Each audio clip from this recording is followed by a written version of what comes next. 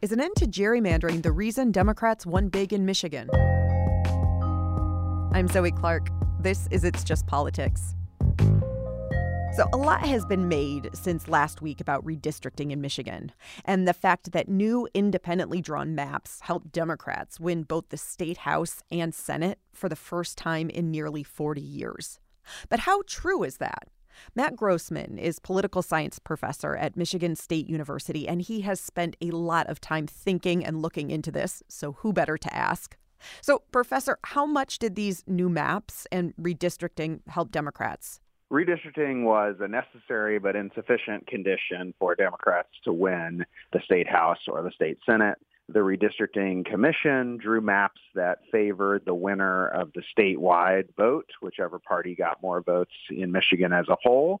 The previous maps had enabled Republicans to win majorities in each chamber without a majority of the statewide vote. This new set of maps made it much more likely that the winner of the statewide vote would be the winner of the majority of districts.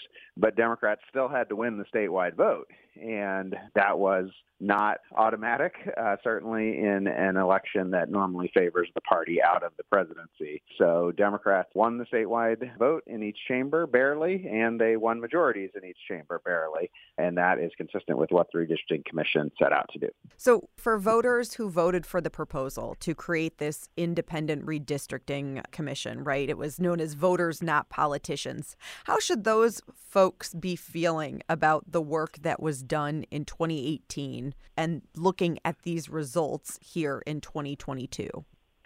Certainly, people who voted for change to the redistricting process to make the maps more fair statewide for each political party would be satisfied with the results because they favored the winner of more votes statewide in each chamber, and that wasn't that easy for the commission to accomplish.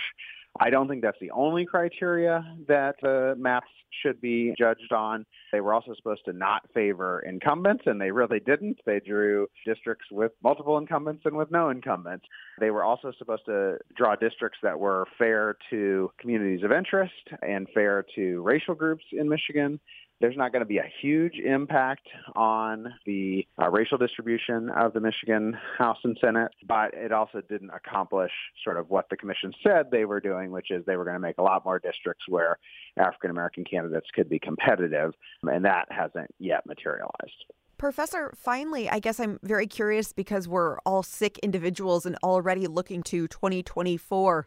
That's when the entire state house, again, will be up for election, not the state Senate. They have 4-year terms. What will you be watching for in terms of these maps in 2 years? So we don't know yet what's going to happen in 2024. We do know from the maps that the parties really have to aim to get more votes statewide. They can't sort of rely on just having the voters they need in the places that they need.